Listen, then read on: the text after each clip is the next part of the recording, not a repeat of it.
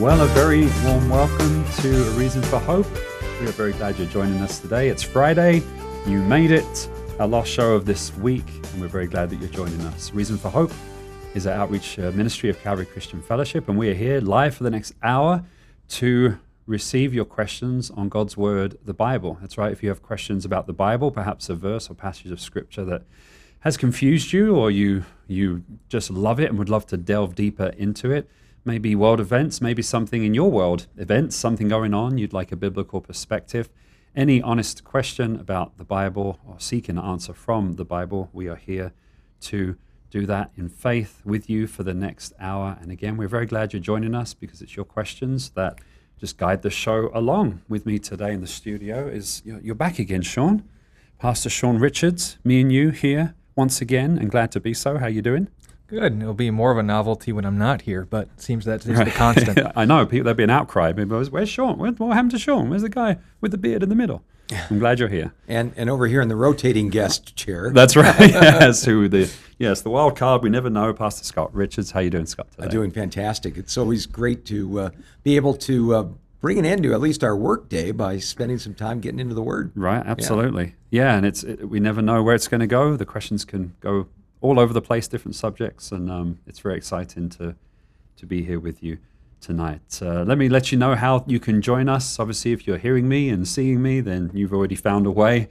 But let me give you some options here.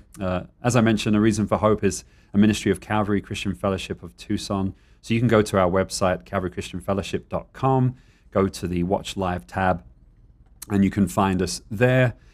You can create a name and sign in, and then you can use the chat functions there.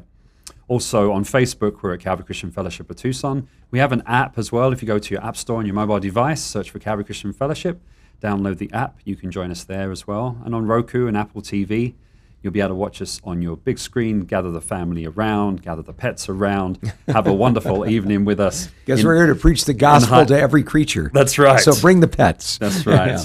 And Jesus loves the little children. Yeah. So why not? On YouTube, the channel is called A Reason for Hope. That's on YouTube, A Reason for Hope. And you can email us your questions at questionsforhope@gmail.com. That's questions for hope, all spelled out with letters, at gmail.com. If you're listening to us on the radio, on Reach Radio, or one of the affiliates, you are listening to our last show pre-recorded. But do email your questions, and we will get to them on our next show, Lord willing. Pastor Sean, would you like to pray for us as we delve into our time together? Happy to. Dad, thank you that we have the chance to be in your Word and your Spirit, and we pray servicing your people with your Word and with your heart, and allow us to not only be equipped for that ministry, but to do so for your good pleasure, with the right heart, with the right words, with the right attitude. We're thankful that you've given us the right material, and pray that that would be all that's represented here. We pray this in Jesus' name. Amen. Amen. Amen. Amen. Thank you, Sean. Hey, before airtime, I spent a little bit of time dipping my toe into the wild and woolly currents of social media. And it does seem that there's a lot of people asking a question about the times we're living in. I think it was the discussion that President Biden had with Jake Tapper on CNN, where the idea of some kind of limited nuclear war regarding Russia and Ukraine came up. And there was a reaction to that. Prime Minister Macron of France talked about how we shouldn't be cavalier about throwing out these terms about Armageddon and so on. But the question that was thrown my way and seemed to be on the hearts of a lot of people was, are we really living in the last days? It was interesting that some of the Twitter posters that I saw that are validly not even Christians are asking, are we nearing the end of the world? And so the question often comes up, how can we know we're in the last days? Can we know we're in the last days? And I think there's a couple of ways where we can answer that question in the affirmative. We don't need to leave it to speculation. The interesting thing is the Bible tells us that living in the last days is really where we are. The Bible defines the last days as the time between Jesus' first coming and his second coming in a broad sense of the term. I realize that when people are asking, are we near the end of the world, are we in the last days, they're asking for something far more specific. Are we the generation that will see the return of our Lord Jesus Christ? Now, Sean, you probably get asked this question quite a bit in your online ministry and in your interactions with youth. How do you respond to that? Are we living in the last days? We should until proven otherwise. And that's always the attitude we need to have because, again, like we try to encourage in the broadcast, working in alternatives, if I adopt the attitude of the Lord is delaying his coming, he won't come for another so-and-so years, or he won't come in my lifetime, it is not only a direct quotation of being on the wrong end of one of Jesus' parables, where he said, this is the kind of person you don't want to be, but even more so and more specifically, it produces the wrong kind of fruit in your relationship with God. If we adopt cynicism and this sense of a not just lack of accountability, but certainly including that I don't live my life in expectation of seeing Jesus, but this jaded, I guess, drudgery of, well, I guess Jesus is going to get here when he gets here, and I just got to suffer until then. We end up producing the kind of fruit that Jesus described, where he would not only get drunk with the drunkards, but also abuse his fellow servants. And I'm sure, as you've seen on the internet once or twice, that Christians who do adopt this mindset certainly bear that kind of fruit. We all fall into it from time to time.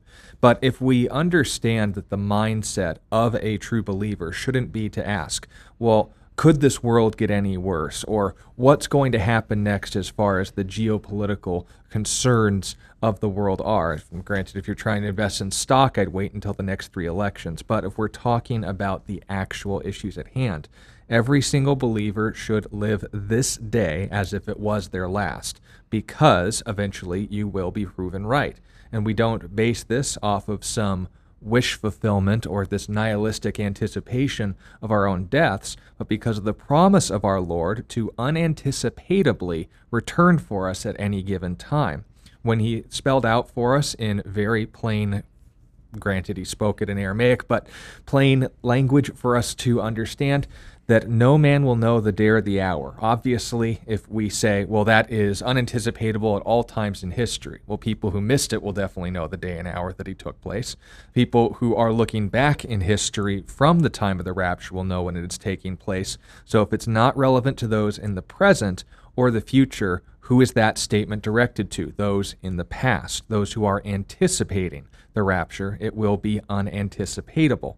So that then being said, what should be our attitude? The same attitude that every sound believer has had throughout the ages. Maranatha, come Lord Jesus, right. The second to last verse of the Bible. Yeah. That should be our mindset. Now note, if the world ends up heading directions we would rather not let it take, then we join literally everyone else in history who has, to quote J.R.R. Tolkien, all those who live to see such times, but that is not for them to decide. All we can decide is what to do with the time that is given to us, and there's sound wisdom there, because if I adopt the 1 Thessalonians 4 and 5 mindset, not just including the rapture, but understanding the will of God for me in this day and age, he gives 2 opportunities. First, in regards to sexual purity, and second, in regards to prayer, rejoicing always and praying without ceasing. In everything, not for everything, in everything give thanks, for this is the will of God for you.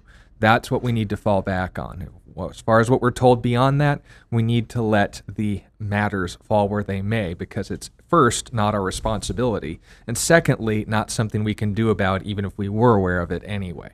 The whole point of the matter needs to be centered on that we are waiting for our Lord's return, and as the bumper sticker slogan oftentimes is read as saying, trying to look busy until then. Yeah, I would agree. You know, the other, I think, heads up prophecy that tells us that we are definitely in the general ballpark is that Israel is back in the land. A reading through of the book of Ezekiel, chapters 37 through 39. Actually, you can begin at verse 36. It's fascinating because some 700 years, or I should say almost 600 years before the time of Christ, Ezekiel prophesied that Israel would be desolate, that it would be left as a waste place for a long period of centuries, and then suddenly it would be restored. that God would first restore the land and that it would become incredibly fruitful. Well, we see that Israel is not only back in the land, but is one of the largest exporters of fruits and vegetables to the world. Secondly, Israel's people would be restored to the land, first physically, then spiritually. Ezekiel's famous prophecy of the Valley of Dry Bones tells us that's going to be a twofold event. First, the physical return of the people with no breath in them, no spirit from God, but then God will breathe on them and they will come spiritually alive again. Then we see the famous Gog and Magog invasion of Ezekiel 38 and 39, that a Russian-led coalition of nations, among them Iran, ancient Persia, modern Iranians prefer to be called Persians even today, is going to invade Israel and is going to be supernaturally judged at a time of God's choosing, in a way that Israel is going to know that the Lord's God and never turn their back on him again. Now, I think that's really fascinating because we see Iran and Russia coming into a partnership they have never in their previous history ever had. There was no relationship between Iran and Russia, even in World War II. The only time a Russian leader ever came into a place that was controlled by Iran was when Joseph Stalin met with the other Allied leaders in Yalta. That was it. Now we find that Iran and Russia are fast friends, exchanging technology like drone technology and so on. The stage is definitely being set. So, granted, we don't know the day or the hour. I think we can know the general time frame. And as we often point out, when it comes to biblical prophecy, Israel is God's hour hand, Jerusalem is the minute hand, and the Temple Mount area and what goes on there is the second hand. So keep a watch out and keep looking up. Our salvation's drawing near. So for those of you who are worried about this world going crazy, yeah, the Bible said that's going to happen. We are told that wicked people and false prophets are going to wax worse and worse as the time of the end draws near. I think we are certainly seeing that. There are some who will say, well, we're more tolerant now than we've ever been. Well, I guess it depends how you define tolerance or how you focus it. Granted, certain moral excesses are definitely not only tolerated, but championed in our culture today.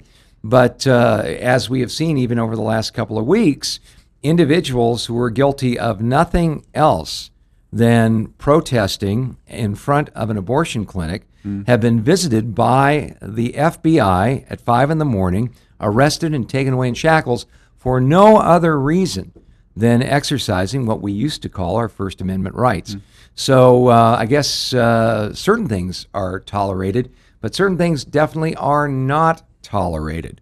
And when we begin to see, for instance, institutions like the Bank of America shutting out individuals for no other reason than their political points of view, that venues that are very popular, like PayPal, got caught in a sense with their hand in the cookie jar, putting forth a policy that they could garnish up to $2,500 from a participant's account with no notice based upon the postings they make on social media. No way. If it didn't fit with PayPal's previously agreed to ideas of tolerance and virtue, you could end up being dinged by PayPal for $2,500 and have nothing to say about that. Now, when that came out earlier this week, PayPal stock obviously took a major header, and PayPal kind of backpedaled a little bit on that. But I've been told that after the backpedaling was done, the same basic policy has been reinstituted. So when we talk about tolerance, I think we need to take a look at that with a broader brush rather than just saying, well, a certain kind of lifestyle that was considered excessive or perverse in a previous era is now being celebrated. I'm not sure that's a step forward, and I'm not sure that that's an honest evaluation of an increasing kind of tolerance in our culture. No matter what side of the political persuasion you're on, you would have to say that, the Bank of America canceling people because of making posts, platforms like PayPal, saying that we're going to garnish $2,500 of your account if we don't like what you're posting online. I don't think these are indications that anyone, no matter what your political persuasion is, should celebrate or say that we are moving in a tolerant direction. And we as believers in Christ, I look at this and I go, well, once again, I got saved in 1973, and I was around when the first end times movies came out, good old Left Behind, where, you've got the razor running in the sink and someone's disappeared and you've been left behind and so on. We tended to think, things really have to change quite a bit before we have, say, a one world government. We have, say, a kind of a regime in place that would institute right think on moral and spiritual issues, to the point where people could not participate, even economically, if they didn't toe the party line. We thought, we've got to be centuries away from that. Now, not so much. Again, the Antichrist, we believe, cannot reveal himself as such until we, as the church, are removed at the biblical event called the rapture, where he catches us up to be in his presence before the final 7-year period of time called the tribulation. We believe that wholeheartedly. But we also believe that an awful lot of the stage setting, if you will, can and is going on right now. And when we take a look at some of the historical precedent, for instance, the moral collapse of Germany and the Weimar Republic that left open the doors for a strong-armed dictator like Hitler to come on the scene, I believe we are seeing similar divorcement, if you will, from any kind of biblical morality that they saw in Weimar Germany, except this time, I think, on a global scale. I think the stage is being set, as the British historian Arnold Toynbee once said, for the deifying of any Caesar who comes on the scene and promises stability and peace. So hang on to your hats. When we see these things begin to happen, Jesus said, look up, for your salvation draws near. Yeah, amen. Yeah. Question sent along to us. This is a follow-up from yesterday from Annie, correct? Yeah, let me say this first, Sean. Someone, David, is joining us through our website. Welcome, David. We're glad that you're there. This relates to what you were just saying, Pastor Scott. I don't know if you saw that on through our website or not, but he's asking about, could you say that the world is if people are more accepting of different lifestyles and of people, could you say that the world's getting better and not worse? What's wrong with cancel culture? What's wrong with accepting people and that kind of thing? What is wrong? I can name with that? 3. I just Google, or actually a DuckDuckGo searched pastors being arrested for hate speech, and 5 out of the 11 results are all regarding any sort of disagreement in the LGBT, aka hedonist lifestyle. We have examples, 2 of which are in the UK, 1 in Canada, I'm sure of which you're familiar. We discussed it quite frequently when it took place in 2019. Others in Pakistan, and of course here in the United States. If you'd like me to list off names, I think that would be sufficient for, citation. But the point being made is when tolerance only goes one direction, you listed off some examples of people who are bullies being expelled towards a certain lifestyle, but also note that the people who bully people from that lifestyle are given a free pass. People who make up claims and accusations like Amber Heard, yes, they are held accountable, but what about the rape hoaxes that continue to be unanswered for since the time of the hashtag #MeToo movement? If you're going to, and this is what's called a cherry-picking fallacy, choose individual samples of things that fit your taste, then you're not going to represent the entire plethora of things that are against your position. It's not a rational conclusion to come to when you only pick specific examples and make them out to be, and ultimately, from an Antichrist worldview, assumption that because it is in your favor, therefore it is in God's. And I wanted to delay the answering to this question for a moment because there was something I needed to clarify from him specifically. He said that he does believe that Jesus of Nazareth is God and his Lord, but he also says he still follows the culture. He claims to be a Christian, but he likes progressive Christianity better than far right, too judgmental. They make fun of people now. They are like Nazis Christianity. So I think this will, dovetail into a fun conversation. We have a worksheet we can read through as well. But when it comes to the idea of progressive Christianity, do we agree with the idea that culture should be our metric for judging godliness? Should our culture be the standard by which we interpret and dictate and apply the Bible to our lives? And if so, why? If not, why? Well, the idea of following culture rather than Scripture is not a new one. In fact, if you want to take a look at arguably one of the worst periods in the history of Israel, take a look at the book of Judges. Following the death of Joshua, the people of Israel were there in the Promised Land. They didn't deal with the Canaanites as they were supposed to, and so the Canaanites continued to influence the Israelites. They would turn from a relationship with the true and living God, begin to worship idols. God would honor that turning, and they would suffer the consequences. They'd be abused and invaded by the surrounding peoples that were supposed to have been expelled from the land. Well, the people of Israel would then turn and cry out to God. God would raise up a judge, a deliverer, and an amazing victory would take place. And then Israel would have peace and prosperity, and then the cycle would begin to repeat. They began to fall in love with their blessings rather than the source of their blessings, and lo and behold, they would turn their back on God. God would say, all right, here we go. The funny thing about the book of Judges, it's been called the book of 7 cycles because we see that pattern repeated over and over and over again. And I think there's a reason for that. If you take a look at human history, that tends to be the way things operate. We tend to think of history moving in, a continual upgrade from, the primitive times to our modern sophisticated times. But in reality, you take a look at ancient history, you see that in the past, there have been some incredibly sophisticated times and civilizations, some even having discoveries and breakthroughs that we're just catching up with today. Well, lo and behold, these cultures would get to a place where finally their moral foundation would collapse. And when the moral foundation collapsed, pretty soon the society would collapse. And so you have these peaks and then dark times, peaks and then dark times. I believe that what we are riding right now is one of those peaks as far as sophistication in culture is concerned. But those peaks in sophistication in culture, when we turn away from the knowledge of the true and living God, inevitably lead to a dark time. And the book of Judges models this for us. And there is a refrain that goes on there that we need to take to heart if we're going to start to say, oh yeah, I like this idea of progressive Christianity. I mean, we throw some Jesus on it, but in essence, we don't believe there's anything as absolute truth, binding on all people at all times. Right. We give lip service to Jesus, but as C.S. Lewis once commented, we don't pay the slightest bit of attention to anything he had to say about moral issues within our lives. Well, that leaves us not with a relationship with Jesus, only some moral and intellectual theory about him.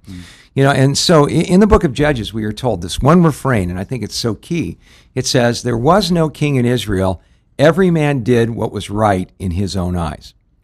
Now, that is the foundation stone of progressivism in general, because progressive thought teaches the eventual perfectibility of man. It teaches the idea that man can be the measure of all things, that we don't need to have any kind of external form of morality or absolute truth guiding or directing us. We can figure it out ourselves. And we get the propagandizing going on through our media. Star Trek is a great example of that. It was the worldview of Gene Roddenberry and the others who developed a series that man would one day evolve to the place where war and poverty and prejudice and want would be things of the past. That we'd finally get to that place through technology and through education, that human beings would eventually be perfectible and that we could then reach out to the stars and so on.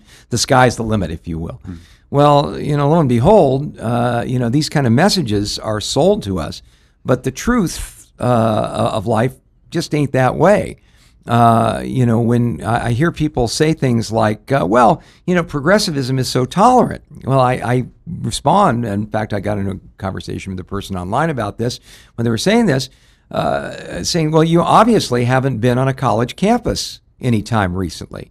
I'll tell you, even back when I was in school, not long after the earth cooled and dinosaurs still roamed, I remember sitting down for the opening lecture of a psychology class. And the professor began his remarks by saying, okay, first of all, if you're a man, I don't want you in this class because I like my classes to be all women. I'm like, well, that's interesting. And he goes, secondly, if you're one of those born-again Christians, you need to leave right now because I hate you people. This is a direct quote. Now, tolerance, not so much.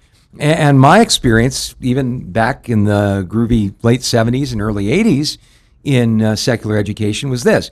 You could stand up in a class and say, hey, man, I worship citrus fruit. And people would say, oh, man, that's beautiful. That's great. I'm glad that's fulfilling. You could be a Satanist, and they'd say, well, it's a little, but, as long as you don't put your trip on somebody else, that's great.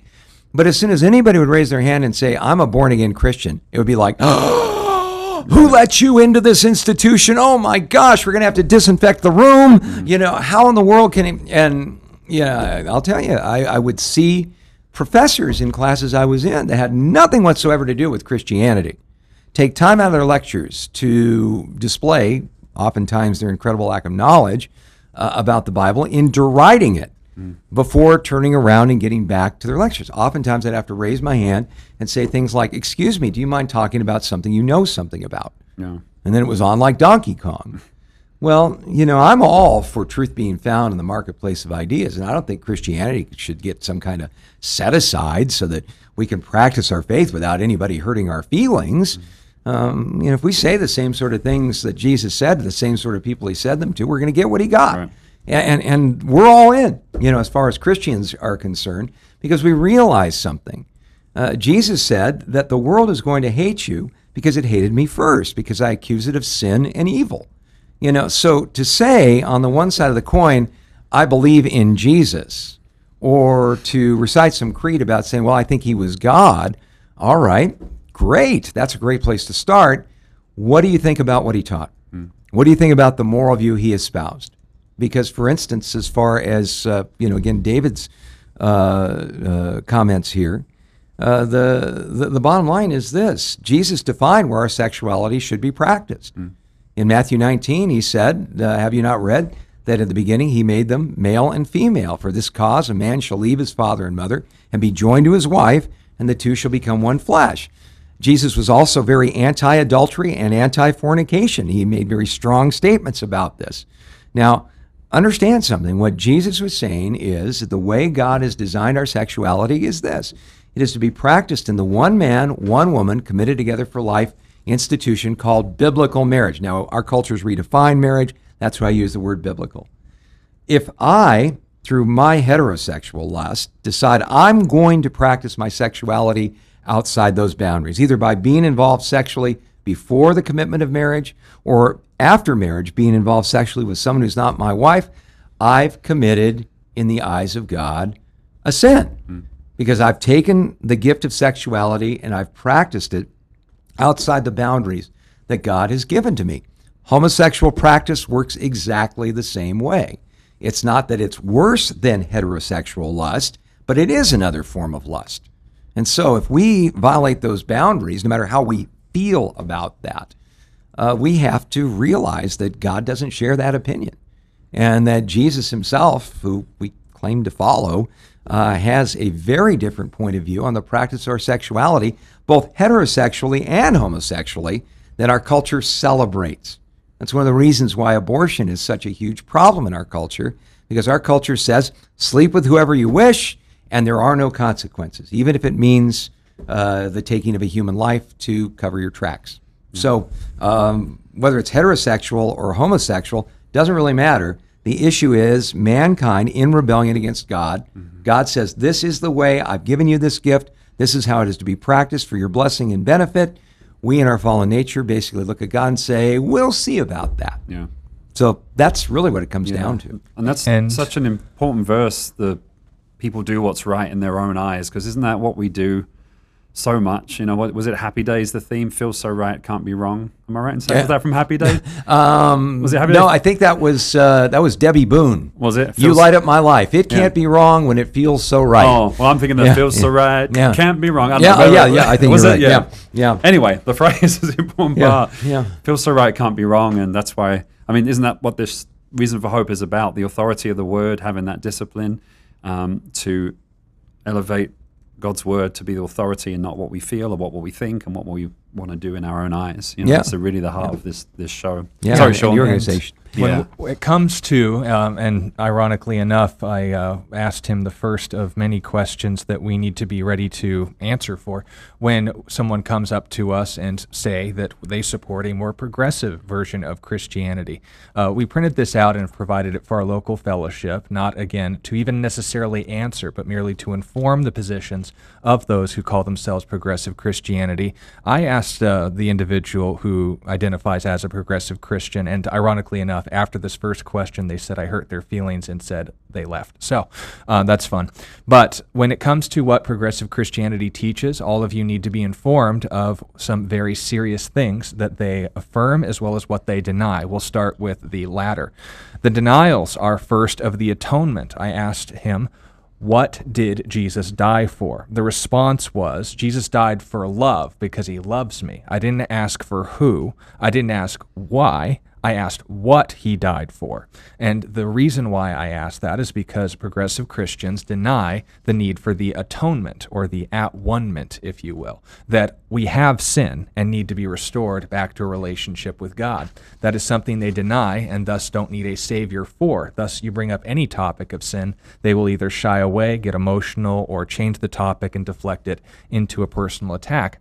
The second denial of progressive Christianity, and this is a serious non-negotiable, is the denial of biblical authority and inspiration. The Bible, this is quoting again the article we printed out, is viewed more like an ancient scriptural travel journal than the inspired, inerrant, authoritative Word of God. The biblical writers are viewed as well-meaning, ancient people who were doing Bronze their best. Age. They always throw that one in. Oh, yeah. They're, actually, and I quote from our friend here, but he said, they're doing their best to understand God in the times and places in which they live, but we're not necessarily speaking for God. Scripture is also seen as contradictory, internally not internally coherent, and not authoritative for Christians. Now, what would be our response to that? This is important. Well, when someone says that these people were just talking about God, it tells me that they haven't read the Scripture, because one of the hallmarks of the prophets was the phrase, "Thus saith the Lord." Now, when someone said, "Thus saith the Lord," that was heavy duty. It wasn't just, I kind of feel like God may be saying this to me, and I've got some feelings, and I'm writing this out poetically, and so on. When you said that, you assumed the role of a prophet. And in the laws of Moses, we are told two things about prophets. In Deuteronomy chapter 13, we are told that if a prophet or a seer of dreams and so forth comes to you and performs a sign and a wonder, and it comes to pass, but he leads you to worship other gods which you haven't known, you're not supposed to listen to him. The penalty for that was death. We are also told that if a prophet comes on the scene and prophesies, and the people asked, well, how will we know a word that the Lord's not spoken? If what they say doesn't come to pass, they have spoken it presumptuously. You shall not listen to them. So it wasn't based on whether or not they hurt your feelings. It wasn't whether or not they didn't agree with the majority view. What made someone a false prophet was whether their statements aligned with truth, with reality. They either made a claim about the future in the name of God and it failed. It wasn't just, it's my interpretation of the future, and then run some political spin on it. It was, if you said something that's either true or false in the name of God and it was false, you would be killed. Now, why was it such a serious crime? Because we believe that the afterlife matters. And informing people falsely about the afterlife is akin to spiritual murder. Deceiving people, leading them away from the gospel, is not something we take lightly. The good news for the progressive is that we as Christians don't function as a government like Israel did. They owed subservience to God as their head of state. Yeah, Jesus said, my kingdom is not of this world. And that's key. But Israel had seen miracles, and everyone who saw those miracles also agreed to serve and obey the law and all the penalties therein, and then they were held accountable for it. We note Jesus did not contradict the law of Moses, but rather affirmed it. So if you want to poo-poo Leviticus 18, understand that's why we don't call you a Christian. You reject our source of Scripture. And the reason why that is such a serious issue is because how do you define what Scripture is? How do you define who God is? How do you define what right and wrong are? unless it's in something a little bit more cohesive than how I feel or the majority vote. The third aspect of progressive Christianity is the denial of original sin, that the only sin is shame. The things that make me feel bad are the only evil. And that if you condemn me for something that I've been convinced through propaganda and entertainment as something that I am rather than something that I do, you are making me feel ashamed. That's sinful. So understand, sin is something that they've loaded and redefined. The fourth thing that they deny, also a non-negotiable, is the deity of our Lord Jesus Christ. Now again, most progressives will say, oh yeah, I believe that Jesus is God, just because that's generally what Christians ought to say. But when it comes to presenting him as a model of their ultimate authority, they are very prone and key to either redefine his words or dismiss them as just his opinion and treat him more as a wise teacher than as their Lord. The fifth aspect of progressive Christianity is the denial of the physical resurrection of Jesus. Once again, a non-negotiable.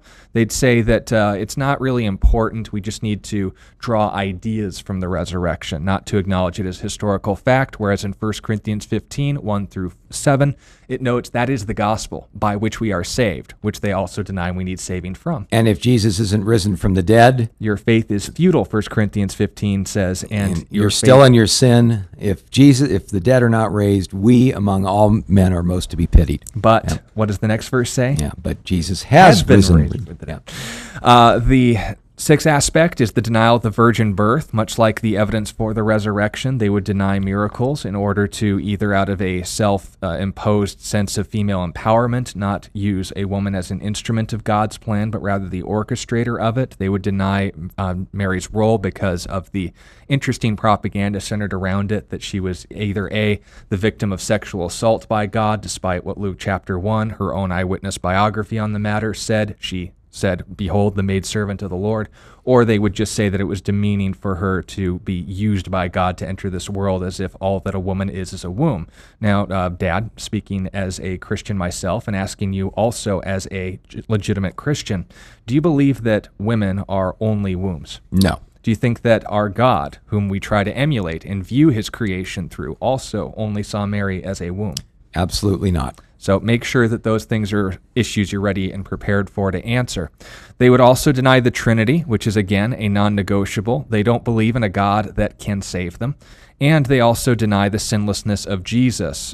Individuals of the progressive Christian movement, have definitely gone public on the issue of Jesus needing to be corrected and needing to repent from his bigotry and his racism and his sexism and so forth. Anything that would reflect the sentiments of a first-century Jew or any affirmations of the Old Testament would, of course, have been seen as sin in Jesus, or in the progressive Christians' eyes, because Jesus was affirming things that make them feel bad. Now, going to the affirmations, what do progressive Christians stand for? Well, on top of denying pretty much everything about Christianity other than the name Christian, they affirm LGBTQ or hedonist relationships. They affirm universalism. And again, for the audience listening at home, what is that? That is the teaching that eventually everybody gets saved, including Satan. So Hitler in heaven. Yes. Yes, as long as he doesn't Because God is so loving, he can't condemn anyone. And you can't define love as long as it makes you feel good about yourself. They also affirm social justice and critical race theory. These are, of course, Antichrist concepts with no possibility of redemption, only condemnation for people who make them feel bad. Pluralism, what does that mean? Well, the idea that there is no one truth, but that all truths lead to that same great ocean, which is God. And they would consider Christianity one equal option among many, as alongside Islam, which our friend here, if he was in interaction with an authentic Muslim, would be willing to throw him off a building. So that's interesting. They also affirm pantheism or panentheism, which is a view of God that he is not a unique and distinct being from his creation, but that he is expressed, reflected, and existent in all of creation. We as Christians do not believe that. People who would take Psalm 139, I believe, out of context and noting that if I go as far, I ascend to the highest depths of heaven, go into the lower depths of the sea. If I make my bed in Sheol, behold, you are there. We don't say that God is all those things. He's saying that he is present with us wherever we are. He's not bound by space. He isn't the space itself. If you'd like more details on these claims regarding progressive Christianity and what they affirm, feel free to read Elisa Chidler's book, Another Gospel, A Lifelong Christian Seeks Truth in Response to Progressive Christianity. And you can also check out her website, if that's too long a title, at ALISACHILDERS.com. That is her name, Elisa Chidler's, ALISACHILDERS.com. So feel free to take advantage of that. And of course, setting us off on a very interesting tone, note that when we're talking about this issue, and why I also was affirming early on in the conversation, do you claim to be a Christian, that there is in fact a difference between a progressive Christian and just someone in the world, and we need to treat them differently. If someone claims the name of Christ, then they need to be held to the claims of Christ. If someone does not claim the name of Christ, they need to know the name of Christ. So if you're listening and you're a part of the hedonist lifestyle or the progressive movement, but not necessarily Christianity, understand that I hold no hatred for you, understand that I wish no harm upon you, understand that I desire heaven for you, and understand that I want you to know my God personally so that you can enjoy him with me forever. That being said, I love you enough to tell you when I believe that you are in need of a Savior. And while that may make you feel bad, it made me feel bad too. But I don't respond to conviction, that sense that I am wrong, with hostility, because I know and have had many influences in my life, the person to my right, your left being one of them, of people who loved me enough, who were able to communicate to me enough, that if they wanted to tell me something or even introduce harm to my life, like guilt, it was so I would avoid something worse, that there are consequences for actions. God has given us freedom of choice, but not freedom from consequence. And if you continue a life separated from him, he will permit you the freedom to exist eternally apart from him. And while that does sound like heaven to you, it is not to me and it is not to him. And I encourage you to view things from his perspective, using their language. So when we're talking to progressive Christians, remember to emphasize, despite the propaganda, that if anyone who disagrees with them, that means that they hate them. That's not the case. But if someone does claim the name of Christ, this is how we're to treat them. In 1 Corinthians chapter 5 and verse 9, it says, I wrote to you in my epistle not to keep company with sexually immoral people. Yet I certainly did not mean the sexually immoral people of this world, or the covetous or extortioners or idolaters, since you would need to go out of the world. The people who need the gospel need the gospel. But then goes on in verse 11 to say, but now I have written to you not to keep company with anyone named a brother. Notice, named a brother. They call themselves Christians. They call themselves followers of Christ. Who is sexually immoral, or covetous, or idolater, reviler, or drunkard, or extortioner, not even to eat with such a person. Notice his contrast. For what have I to do with judging those who are outside? Do you not judge those who are inside? Those who are outside, God judges. Therefore, and he quotes Deuteronomy 17, verse 7, put away from yourselves the evil person. When we correct people, it's because we care. When we correct people, it's because they're heading in a direction we know and are aware of the fact that will lead them in bad places. If we are willing to correct somebody, we will be met with hostility, because our Lord said that the gospel is going to be offensive, a stumbling block to those who don't believe it. It's foolishness to those who are perishing, but to those who are born again, it is life and life everlasting. Right. So make sure that you understand their hostility is not personal, it's demonic. It's founded upon false doctrine and false teaching. And if they're victims of that, our heart should be for their restoration. However, and this is the big turn in the table, if they claim the name of Christ and then start preaching the ways of the world, they have suddenly gone from someone who needs the gospel into an obstacle, an opposition to the gospel in the body of Christ. And it is the responsibility of myself and my father and all those in our church fellowship and any Christian worth his salt to confront, to combat, and to oppose all false teachings, arguments that oppose themselves, that exalt themselves against the gospel of Christ. The gospel of the progressive Christian is anti-Christ. It does not believe that you need Christ. It doesn't believe in a Christ, but it does make people feel good. And if we value our feelings at the expense of truth, then there's nothing that we can say or do apart from to continue to reach out to those who still value truth. Make sure that that's your goal and priority in this life. Make sure you've at least given them the dignity and taken the time to ask them meaningful questions. And when they have shown themselves insincere, aggressive, and inconsistent, then ultimately send them on their way.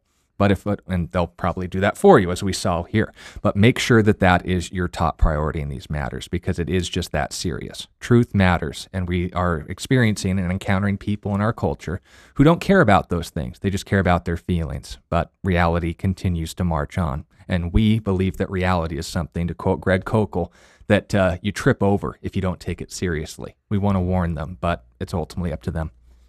Thank you. Yeah. We have a few more questions that have come in. Yesterday we had a discussion about the Trinity. Yeah. And we decided it's like Neapolitan ice cream, right? It's like chocolate and vanilla and strawberry in the same time. No, we didn't. No. We decided the opposite of That's that. right. There is no one like God at all. Yeah.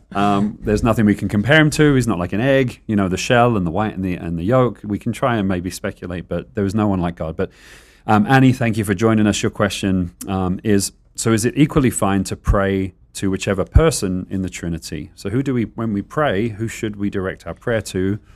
Well, there's a couple of scriptures, I think, that can give us guidance along this line. Annie, I think you hit the nail on the head when you said that when Jesus taught us to pray, he taught us to pray to the Father in Jesus' name. In John chapter 16, we are told in verse 26, "In that day you will ask in my name, and I do not say that I shall pray the Father for you, for the Father himself loves you, because you've loved me and believe that I came from God. I came forth from God and have gone into the world. Again, I leave the world and go to the Father." Jesus said that we are to pray to the Father in Jesus' name. "Surely in that day you will ask me nothing," verse 23 says. "Most assuredly I say to you, whatever you ask the Father in my name, he will give you." Ask the Father, so the Father's the audience. In my name, that's the authority by which we come to the Father in any way other than hostility, and it will be given to you. Now, notice the connections established there. By who? Romans 8 says it's the Holy Spirit. Right. So that is standard operating procedure. However, I don't think we can build a doctrine that says unless your prayer is properly formatted, unless you address the Father in Jesus' name, relying on the power of the Holy Spirit, it's going to get booted back to you and say, try again. There's a great example of this in the book of Acts, chapter 8. We are told that Stephen, as he was being stoned, fell on his knees and cried, "Lord Jesus, receive my spirit." So who is Stephen crying out to at that particular time? God Oh, the Son. sorry, Stephen, you got that prayer formatted wrong. Again, the important thing is not that we become nitpicky in terms of how we pray. I've run into people who say, it's really difficult for me to address my prayers to my father because my father is very abusive in circumstances. Is it okay for me just to pray to Jesus? And I would say, well, it was certainly okay for Stephen to pray to Jesus. He's presented as a role model here. Just don't pray to Mary. Yeah. Don't go to the mother. Well, the bottom line, though, is this. God has given us, in the teaching of Jesus, an incredible picture of how our prayer life should be. And if Jesus says, talking about the prayer he gave to his disciples to pray there, then in this way, "Our Father in heaven." Well, then if Jesus said to do that, I think that should be our goal. Now, if you've got some emotional baggage that's going on that makes that difficult, well, then I don't think God is going to refuse to hear your prayer because of that. However, the Lord will probably work on your life to be able to show you a distinction between your Heavenly Father and the Father that wasn't so much here on earth. And he wants you to grow beyond all of that. But the most important thing is not to say, well, then I'm just going to put off praying until I get to that point of personal maturity. No, I don't think there's any problem with praying to Jesus in that set of circumstances. As far as the Holy Spirit is concerned, I don't really think that you can see in Scripture any prayer directly addressed to the Holy Spirit as far as a model is concerned, but because the Holy Spirit is fully God, and because the Holy Spirit does pray for us and intercede for us with groanings which cannot be uttered, in Romans chapter 8 and verse 26, singing a song saying, Holy Spirit, you're welcome here. I don't think that God finds that repulsive. I think he's glad that we're worshiping him, and I think he would want us to grow in maturity in our walk with him so that we follow through on the directions for prayer that are gathered there. But nowhere in that does Jesus say, if you don't pray in just this way, forget it. Yeah, and again, as David facetiously but still necessarily pointed out for those listening, there is an important clarification you made. The Holy Spirit is fully God, as much as God the Son and God the Father. If we pray to anyone apart from God, that's blasphemy and should be corrected immediately. Right. But in addressing God in our prayers, understand that the Father, Son, or Spirit can hear you, and it will be received with joy. But if, on the other hand, we want to model our prayers in Scripture, as our Lord demonstrated for us, the Father's always the audience. The Son is always the means by which we are coming to him positively, and the Spirit is the one who makes the connection. So just remember that, and you'll be fine. Yeah. It's a great question, and I mean, correct me if I'm wrong, because as I'm, hearing you guys talk about this and I'm thinking about it myself, I think about, without getting, I don't think I've thought about it like theologically like that, but just knowing the roles of the persons of the Trinity. Jesus said, right, when the Holy Spirit comes, he'll convict the world of sin, right, and point to Jesus. Right. And Jesus is the one that, came and kind of related to us on that human level and saved us on the cross to reunite us with the Father. So as I pray, and like I say, I haven't really thought this through until now, I tend to, if it's something about moving us, as I'm leading worship and praying, I kind of, Holy Spirit, do that work of moving, convicting. Jesus tends to be the main one I pray to because he's that relatable one who came and died in our place. And the Father is sort of, kind of the ultimate picture of that Godhead and authority. And I think that tends to be where my mind goes. It depends on what I'm praying for and what role I'm looking for God to be, if that makes sense. Oh, and the more you get to know Jesus, the more you'll realize everything you love about him is revealed to us because that's what the Father is like. Right. But the Father is spirit, and we don't have a body to reference with him. But we did with the Son. If you love Jesus, you're going to love the Father. Yeah, I think of Romans chapter 8 and verse 15, where it says, we have not received the spirit of fear leading to bondage, but you've received the spirit of adoption, by which we cry out, Abba, Father. Now, what is the spirit of adoption? Well, that is the Holy Spirit ministering to us, letting us know that we are chosen and accepted by him, adopted into the bosom of God's family. But the ultimate move of the Holy Spirit, and I think one of the signs of the genuine fruit of the Holy Spirit, is that moving towards an understanding and a connection with the Father himself. That just seems to be the way the flow of prayer is described within Scripture. But, as I say, there's no formatting errors. There's no, try again. Right. But I do think there is a desire of the Lord to glorify the Father. And there is that role of the Holy Spirit that causes us to cry out, Abba, Father. So, it's a challenge because, Jesus says, he who has seen me has seen the Father.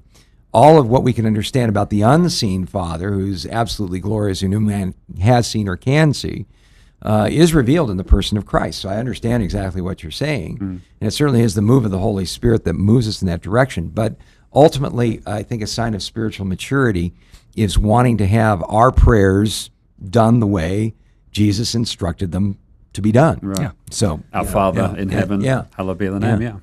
Two more questions before we have to sign off. One from Monica about Revelation, and one from Nicholas regarding false prophets that make true predictions. Can we do Nicholas's one first? Certainly. Do you have it in front of you there? Yeah, it's... and I'll take Monica's. What does it mean when someone says something and does it when it comes to pass? He gives some examples. He was in the New Apostolic Reformation, which we have no kinship with, and some people said things that came to pass. Sure. Now, in Deuteronomy chapter 13, verses 3 through 5, you can read this on your own time, Nicholas. Deuteronomy 13, verses 3 through 5. The Lord acknowledges that there could be people who present, quote unquote, signs and wonders, but the doctrine's still false. And he says, and I quote, "The Lord is allowing this so that he may test you, that you may love the Lord your God." And, of course, goes on to note in 5 chapters that when it doesn't come to pass, which is eventually going to happen, you will then hold them accountable to it. So we judge prophecy, legitimate prophecy, through 2 means: the substance of what they're claiming and the substance of the evidence that's backing it up. Not one or the other, both. That's how we judge it. If false prophets get a lucky one every now and then, understand that one false prophecy is enough to title you a false prophet. But if, on the other hand, you're put in a situation where you're like, I don't know of any false prophecies, I just know this one, well, judge it by the truth that you already can examine it with. You'll be fine. Now, for Monica's, her question, Dave, do you want to read it? Yeah, sure. Can you please explain the 10 days of tribulation? The Apostle John wrote, "Do not fear any of those things which you are about to suffer. Indeed, the devil is about to throw you, some of you into prison, that you may be tested, and you will have tribulation 10 days. Be faithful unto death, and I will give you the crown of life." Revelation 2:10. You have 1 minute. Good luck. Yeah, well, that was Jesus' letter to the church at Smyrna, the persecuted church. By the way, it is that and the church at Philadelphia, the outreaching church, the only 2 churches that have no word of correction given to them. In other words, just keep doing what you're doing. Oh, wow. Again, he said, "Do not fear any of those things which you're about to suffer. Indeed, the devil is about to throw some of you into prison, that you may be tested. You'll have tribulation 10 days. 2 different thoughts about this. Some see these as the 10 dominant Caesars down through time that persecuted the early church, that there were 10 of them. That's a little shaky because, again, there were probably more than 10. They just tend to highlight a few of them historically. It's a little bit of cherry picking, in my opinion. Yeah. It's entirely possible that by 10 days, Jesus meant 10 days. To this particular church, he was saying, it's going to be really heavy on you, but it's going to be a limited time. It's not going to be indefinite. It could have been 10 days of persecution over the top. But Jesus said that you may be tested. You'll have tribulation 10 days. There was a reason behind it. Be faithful unto death. I'll give you the crown of life. Wonderful. Yeah. Thank you. Well, thank you for joining us. Have a great weekend. We'll be back on Monday, same places. We hope to see you then. God bless you. Have a great day.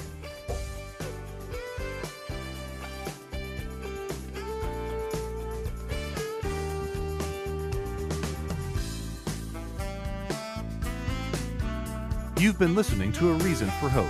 Thank you again for joining us as we continue our journey through God's Word, one question of the heart at a time. Until we meet again, we would love to connect with you. You can text or email your questions to questionsforhope@gmail.com. You can also find out more about our ministry at calvarychristianfellowship.com. And be sure to join us next time on A Reason for Hope. A Reason for Hope is an outreach ministry of Calvary Christian Fellowship in Tucson, Arizona.